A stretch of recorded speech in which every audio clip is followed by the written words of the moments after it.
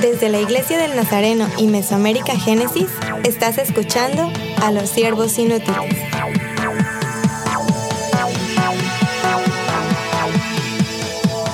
Bienvenidos de nuevo al podcast de los siervos inútiles. Aquí estamos de nuevo. Wow, ha sido muy grato verles otra vez. Yo soy Scott Armstrong y también a mi izquierda está Freya Galindo. Hola, hola. El pastor José Luis Acevedo. ¿Cómo están? Y a mi derecha, Emily Armstrong. Saludos.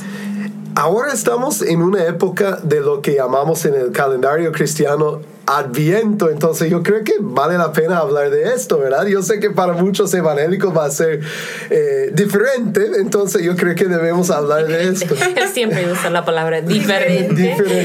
En vez de incómodo. Sí, así es. Más bonito. Es una técnica, es una estrategia mía, ¿verdad? Vamos a hablar de esto. Aquí estamos en diciembre y qué gusto poder hablar de esto. Y voy a compartir un poco. Adviento para mí, en mi familia, ha sido muy importante, y no digo solo mi familia como Emily y yo y los niños. Digo también creciendo en un hogar cristiano con un pastor como mi papá, celebramos el Adviento. Y debo decir que al llegar a América Latina hace 14 años, descubrí que casi ningún cristiano sabía qué era el Adviento. Bueno, habían escuchado, claro, en la cultura de la Iglesia Católica, pero no se celebraba. Básicamente, Navidad sí, pero Adviento no. Entonces, eso chocó conmigo y dije, tal vez como misionero, yo debo omitir esta parte. Yo debo olvidarlo porque no es parte de la cultura de acá. Pero a la vez dije, pero yo creo que tiene algo para ofrecernos. Vamos a hablar de esto, pero Emily, ¿cuáles son algunas de las tradiciones que tenemos como familia? Sí, yo creo que quizás yo puedo ponerme en los zapatos de la gente que dicen que, pero yo no crecí con esa tradición, porque tampoco yo lo crecí, ¿verdad? Yo no lo entendí, lo vi en mi iglesia evangélica en Estados Unidos, pero nunca como parte de mi familia, ni nada que practicamos en la casa, no lo hablamos como familia. Sin embargo, después de casarme con Scott, y fue algo muy, muy grande parte de su crianza, así que decidimos que queríamos hacer la tradición con nosotros y con nuestra familia. Entonces empezamos hace muchos años ya. Mi hijo mayor tiene 14 años, entonces ya creo que llevamos por lo menos 14 años celebrando con intencionalidad Adviento. Y muchas veces lo que se ve en la iglesia es que hay una corona que se ponga y tiene 4 velitas que cada domingo de Adviento se van a prender una de las velas. Y hay que recordar algo, y al final hay una vela que está en el medio, que normalmente es blanco, y se llama la vela de Cristo. Creo en español sería eso, ¿no? Sí. Entonces, para nosotros, yo no quería tener una corona ahí en la casa que mis niños estaban tocando el fuego y todo eso, porque mis niños fueron muy chiquitos, ¿no? Y la cera y todo. Sí, entonces pensé que, no sé qué vamos a hacer. Entonces, en una tienda yo encontré una corona, pero casi una corona de juego, más o menos. Y tiene como de la corona más sus velitas con velcro. Entonces, ya cada vez que estamos encendiendo una vela, solo tenemos que como poner el velcro de una vela. Así se llama en español también, velcro, ¿verdad? Sí. Ahí, entonces ya se queda ahí la vela y está prendida y estamos hablando. Entonces, ya de los 4 velas, tomamos un tiempo cada domingo para ya hablar de las velas y quizás algunos 10 minutos, 15 minutos, y empezamos a explicar por qué estamos ya viendo y observando este tiempo de Adviento y entendiendo para qué son las velas. Y me imagino que eso es lo que vamos a hablar un poco. ¿Para qué son las velas? Vamos a hablar de esto. Una buena pregunta. Pero José Luis, ¿esto es común para ti o eso es muy raro, verdad? No, es completamente como tú expresas, diferente. Muy diferente, y a la vez no se practica. Generalmente no se practica esta parte de la Navidad que es Adviento. La Iglesia Católica sí, una parte de la preparación, pero no se practica, es raro para nosotros. Cuando oímos a alguien que va guarda esta tradición, lo asociamos siempre a la Iglesia Católica. Decimos, no, este tiene como una línea católica, una línea de la iglesia oficial, y eso, y los cristianos no quieren como no tener ninguna asociación con la Iglesia Católica. Entonces, por esa razón, esta parte de estas tradiciones, no sé, aquí en la República Dominicana no se practican, muy pocas personas la practican. ¿Y en México, Freya? No, tampoco. Como iglesia cristiana o como cristianos, también vemos como Adviento desde la Iglesia Católica. Y así, bueno, yo crecí pensando en eso, como en mi iglesia local nunca hicimos eso, nunca lo hemos hecho. En mi casa pues mucho menos, pero hace algunos años cuando yo estaba leyendo el blog, y vamos a decir cuál blog. Promoción. Transformaelmundo.com. Yo estaba leyendo el blog y yo sé que Scott había publicado algunas entradas de eso, así que empecé a pensar diferente. Y creo que lo que pasa con nosotros es que hemos encasillado esa tradición con la Iglesia Católica, pero no estamos yendo al verdadero significado, o por qué debemos guardarlo, o por qué deberíamos incluirlo como una práctica como iglesia cristiana. Y entonces empecé a pensar diferente, pero fue hasta ese momento. Antes ni me hubiera imaginado que nosotros también podemos practicarlo. En octubre de este año celebramos 500 años de la Reforma Protestante. Y muchas veces yo veo en América Latina que queremos todavía decir, no tenemos nada de la Iglesia Católica con nosotros. Ya hicimos esta reforma y 500 años después ni queremos nada, ni un punto de la Iglesia Católica. A la vez tenemos que reconocer que venimos de esta rama, de este árbol. Solo había una iglesia y ahora somos muchas iglesias, denominaciones y todo. Este es algo que se llama una parte del calendario cristiano. No se llama calendario católico. El calendario es algo útil que muchos usan, incluso evangélicos en otros países, África, Europa, Sudamérica y lo que llamamos aquí Mesoamérica o América Central o el Caribe, no tanto, pero Estados Unidos sí, más y más se está utilizando. Entonces la pregunta es ¿por qué? No vamos a enfocarnos en por qué no debemos. ¿Por qué debemos? ¿Por qué ofrece algo a nosotros? Tal vez podemos regresar a las velas. ¿Qué significa cada vela? Bueno, quizás antes de como contestar lo que estaba pensando cuando estabas hablando, es que servimos un Dios de orden, ¿no? Y que cada vez que estamos leyendo en la Biblia veamos que Dios quiere un orden del caos. Entonces, cuando estamos viendo la creación, lo que está haciendo en la creación es poniendo en orden el caos que está ahí, ¿no? Entonces, ya cuando estamos pensando en ese calendario cristiano, para mí siempre yo lo veo como no puede ser católico porque es un reflejo de mi Dios. Mi Dios es muy ordenado así, entonces mi vida también de cristianismo debe tener como una rutina, un ritmo, y eso es como el calendario cristiano.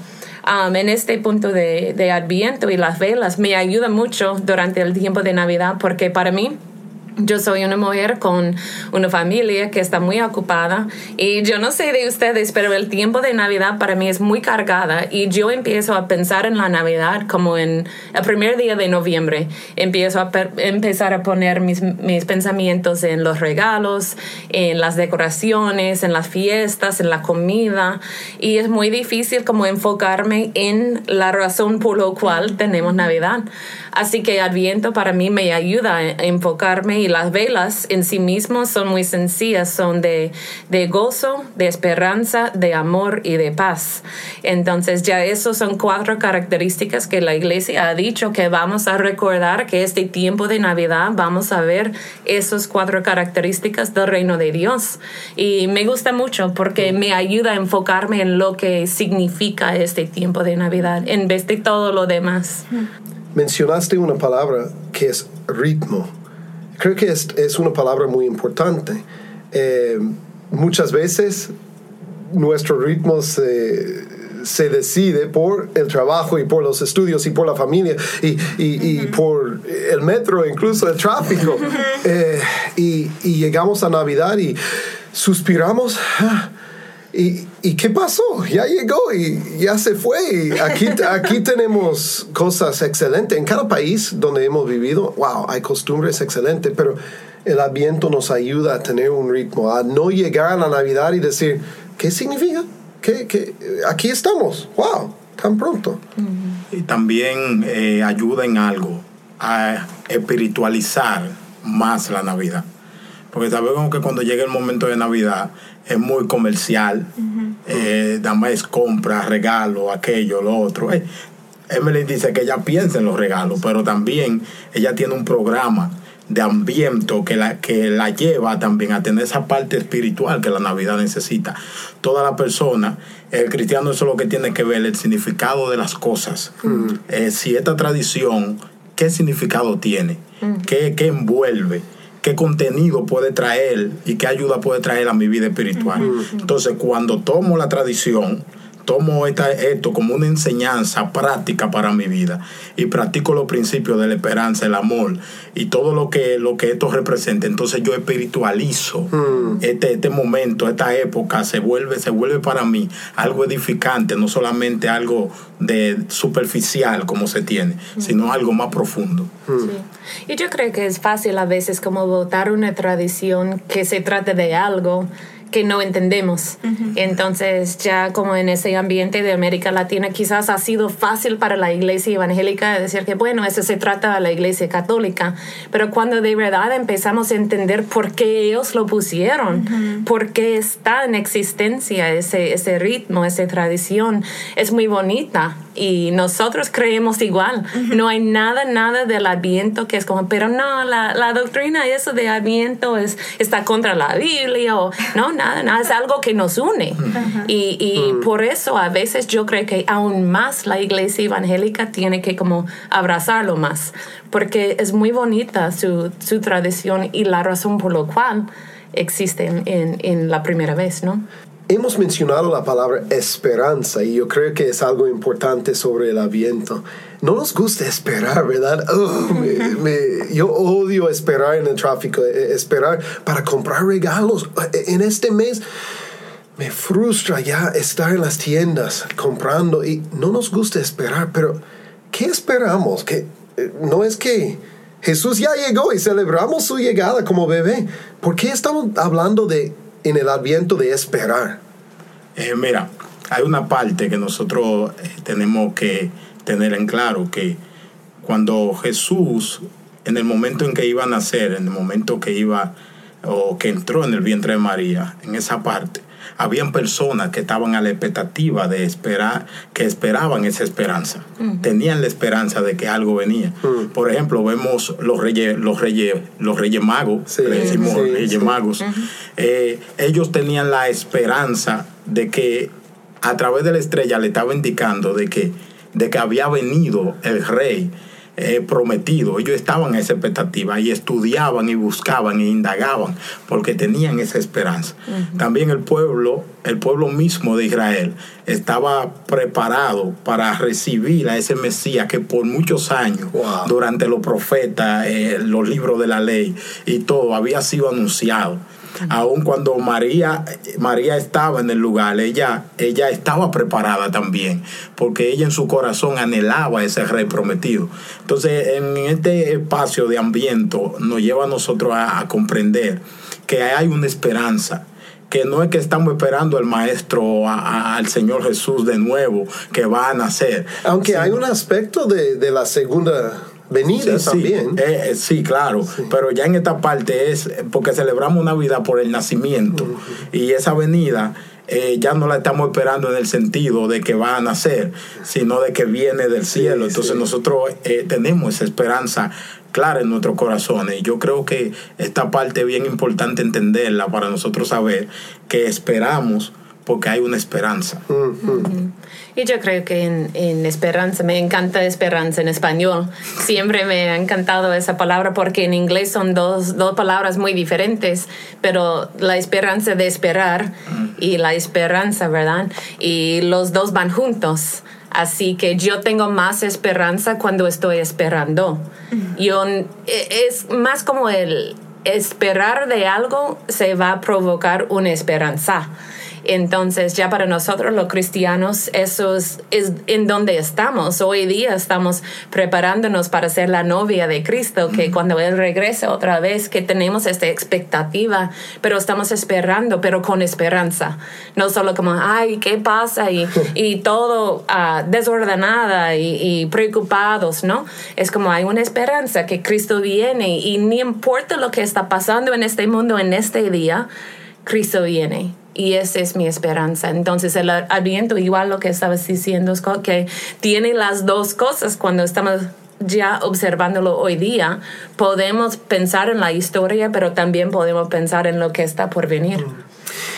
Algunos saben, aquí en este cuarto sí, pero algunos saben que vamos el próximo año a la Copa Mundial en Rusia como familia. Si alguien un día antes de la Copa Mundial hubiera dicho, bueno, está en el futuro, ¿verdad? Habrá dicho, aquí tengo boletos y ustedes se van. Wow, es sorprendente, es excelente, pero a la vez me ha gustado todo el proceso de planificar, de hablar, de soñar, de imaginar, de ver cuáles equipos se clasifican. Ay, Señor, bueno, no hablemos de esto, ¿verdad? Ciertos equipos no han clasificado. Pero es así espiritualmente también, es así en el ministerio. Parte del regalo que recibimos es la anticipación, la expectativa. Por eso ponemos los regalos. Bueno, en algunas culturas no, ¿verdad? Ponen los regalos como el mero día. Pero nosotros siempre ponemos regalos debajo del árbol mucho tiempo antes, ¿verdad? Sí. ¿Para qué? Para que los niños también lo agarren, a ver, no sé. Ahorrando que el perro, ¿no? Sí, exacto.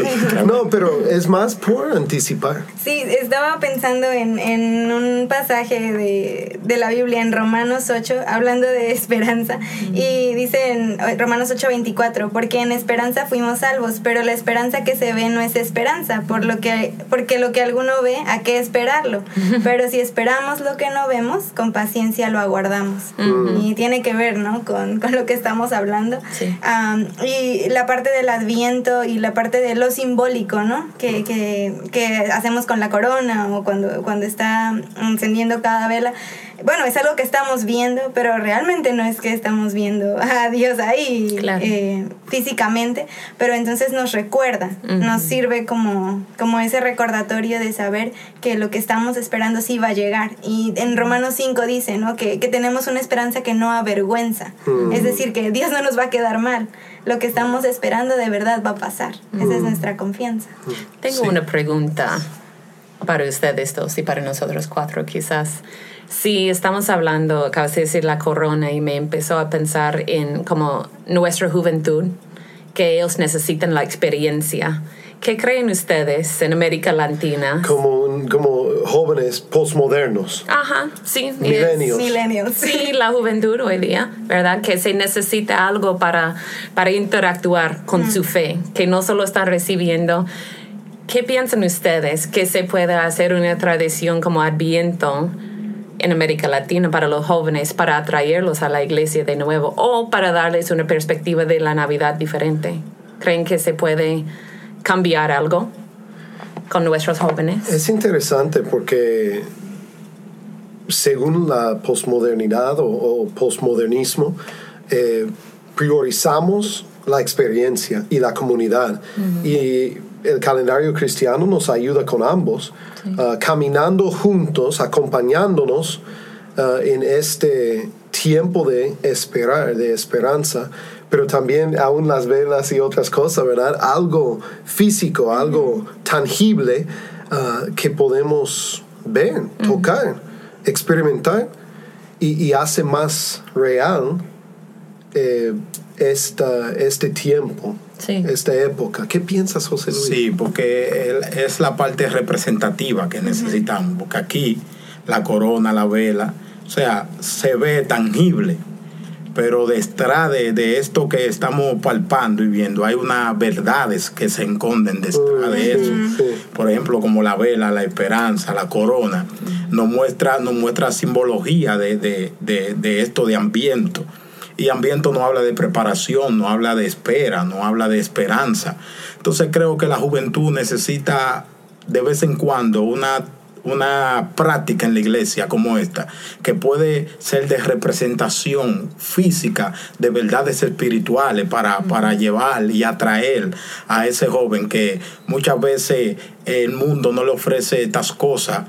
Y necesita siempre, el posmoderno siempre necesita ver las cosas tangibles, verla, palparla, y a través de eso guiarle a él ver en el fondo lo espiritual de esas cosas. Y yo creo que se puede a la juventud, esta parte de esta tradición puede ser una herramienta muy útil para hacer un tipo de representación de las cosas, de las verdades espirituales que encierra la Navidad. Creo que se puede aprovechar bien como en este tiempo que de los jóvenes y hablando del posmodernismo es una de las características es que se cuestiona todo, ¿no? Entonces es como, bueno, ¿por qué nosotros no lo practicamos? ¿No? Podría ser como empezar la lección así. ¿Y por qué ellos sí? ¿Por qué tiene algo malo prender velas? Porque ¿cuál es la razón? ¿Cuál es el significado? ¿Y por qué nosotros no lo hacemos? Sí. Entonces creo que sería como una buena conversación Claro. y es algo que podemos como implementar y me gusta que dejamos el desconocimiento para entonces entrar en el conocimiento del verdadero significado y entonces abrazamos la tradición, pero ahora sabiendo que no es que solo los católicos lo hacen y ya. Pero incluso yo creo que mucha gente católica lo hace y ni sabe por qué.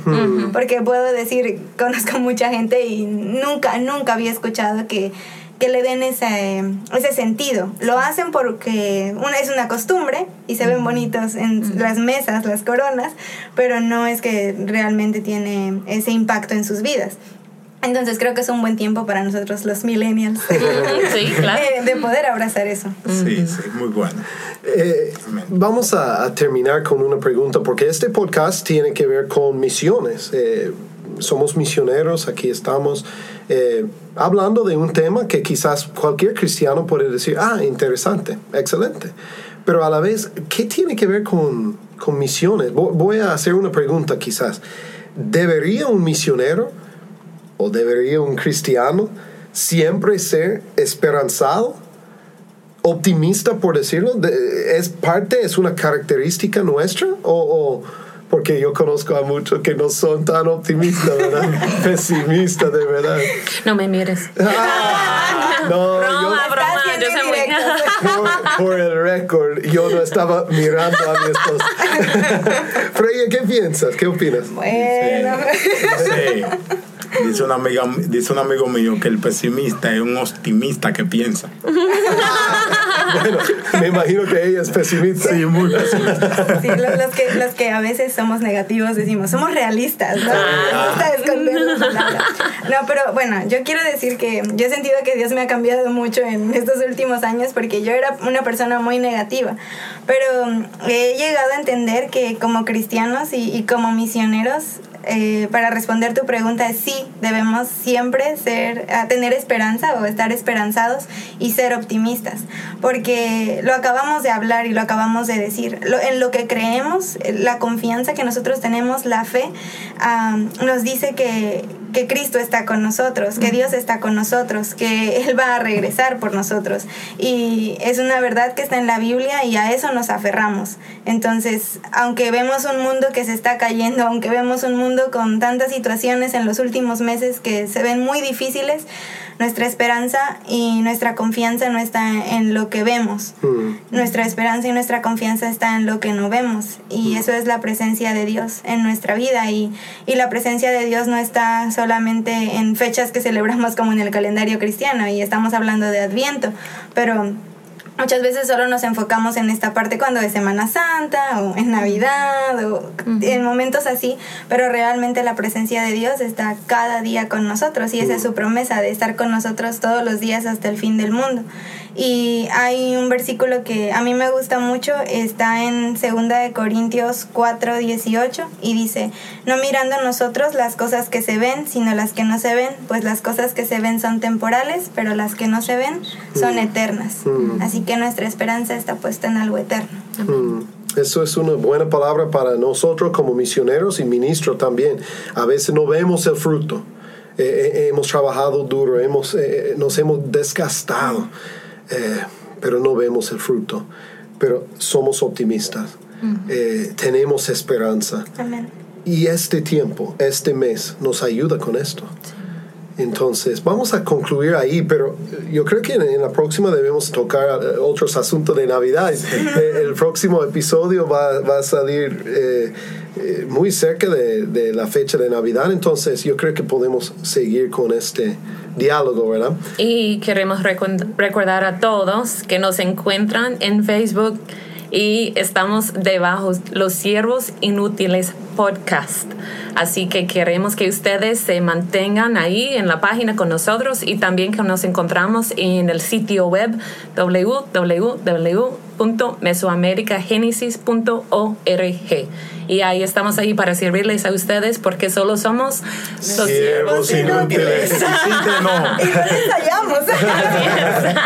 Ni ensayamos eso, ¿verdad? Bueno, yo soy Scott Armstrong. Yo soy Freya Galindo. Yo soy José Luis Acevedo. Y yo soy Emily Armstrong. Y hasta el próximo. Para más información, visítanos en nuestra página de Facebook, Siervos Inútiles Podcast, y en mesoamericagenesis.org.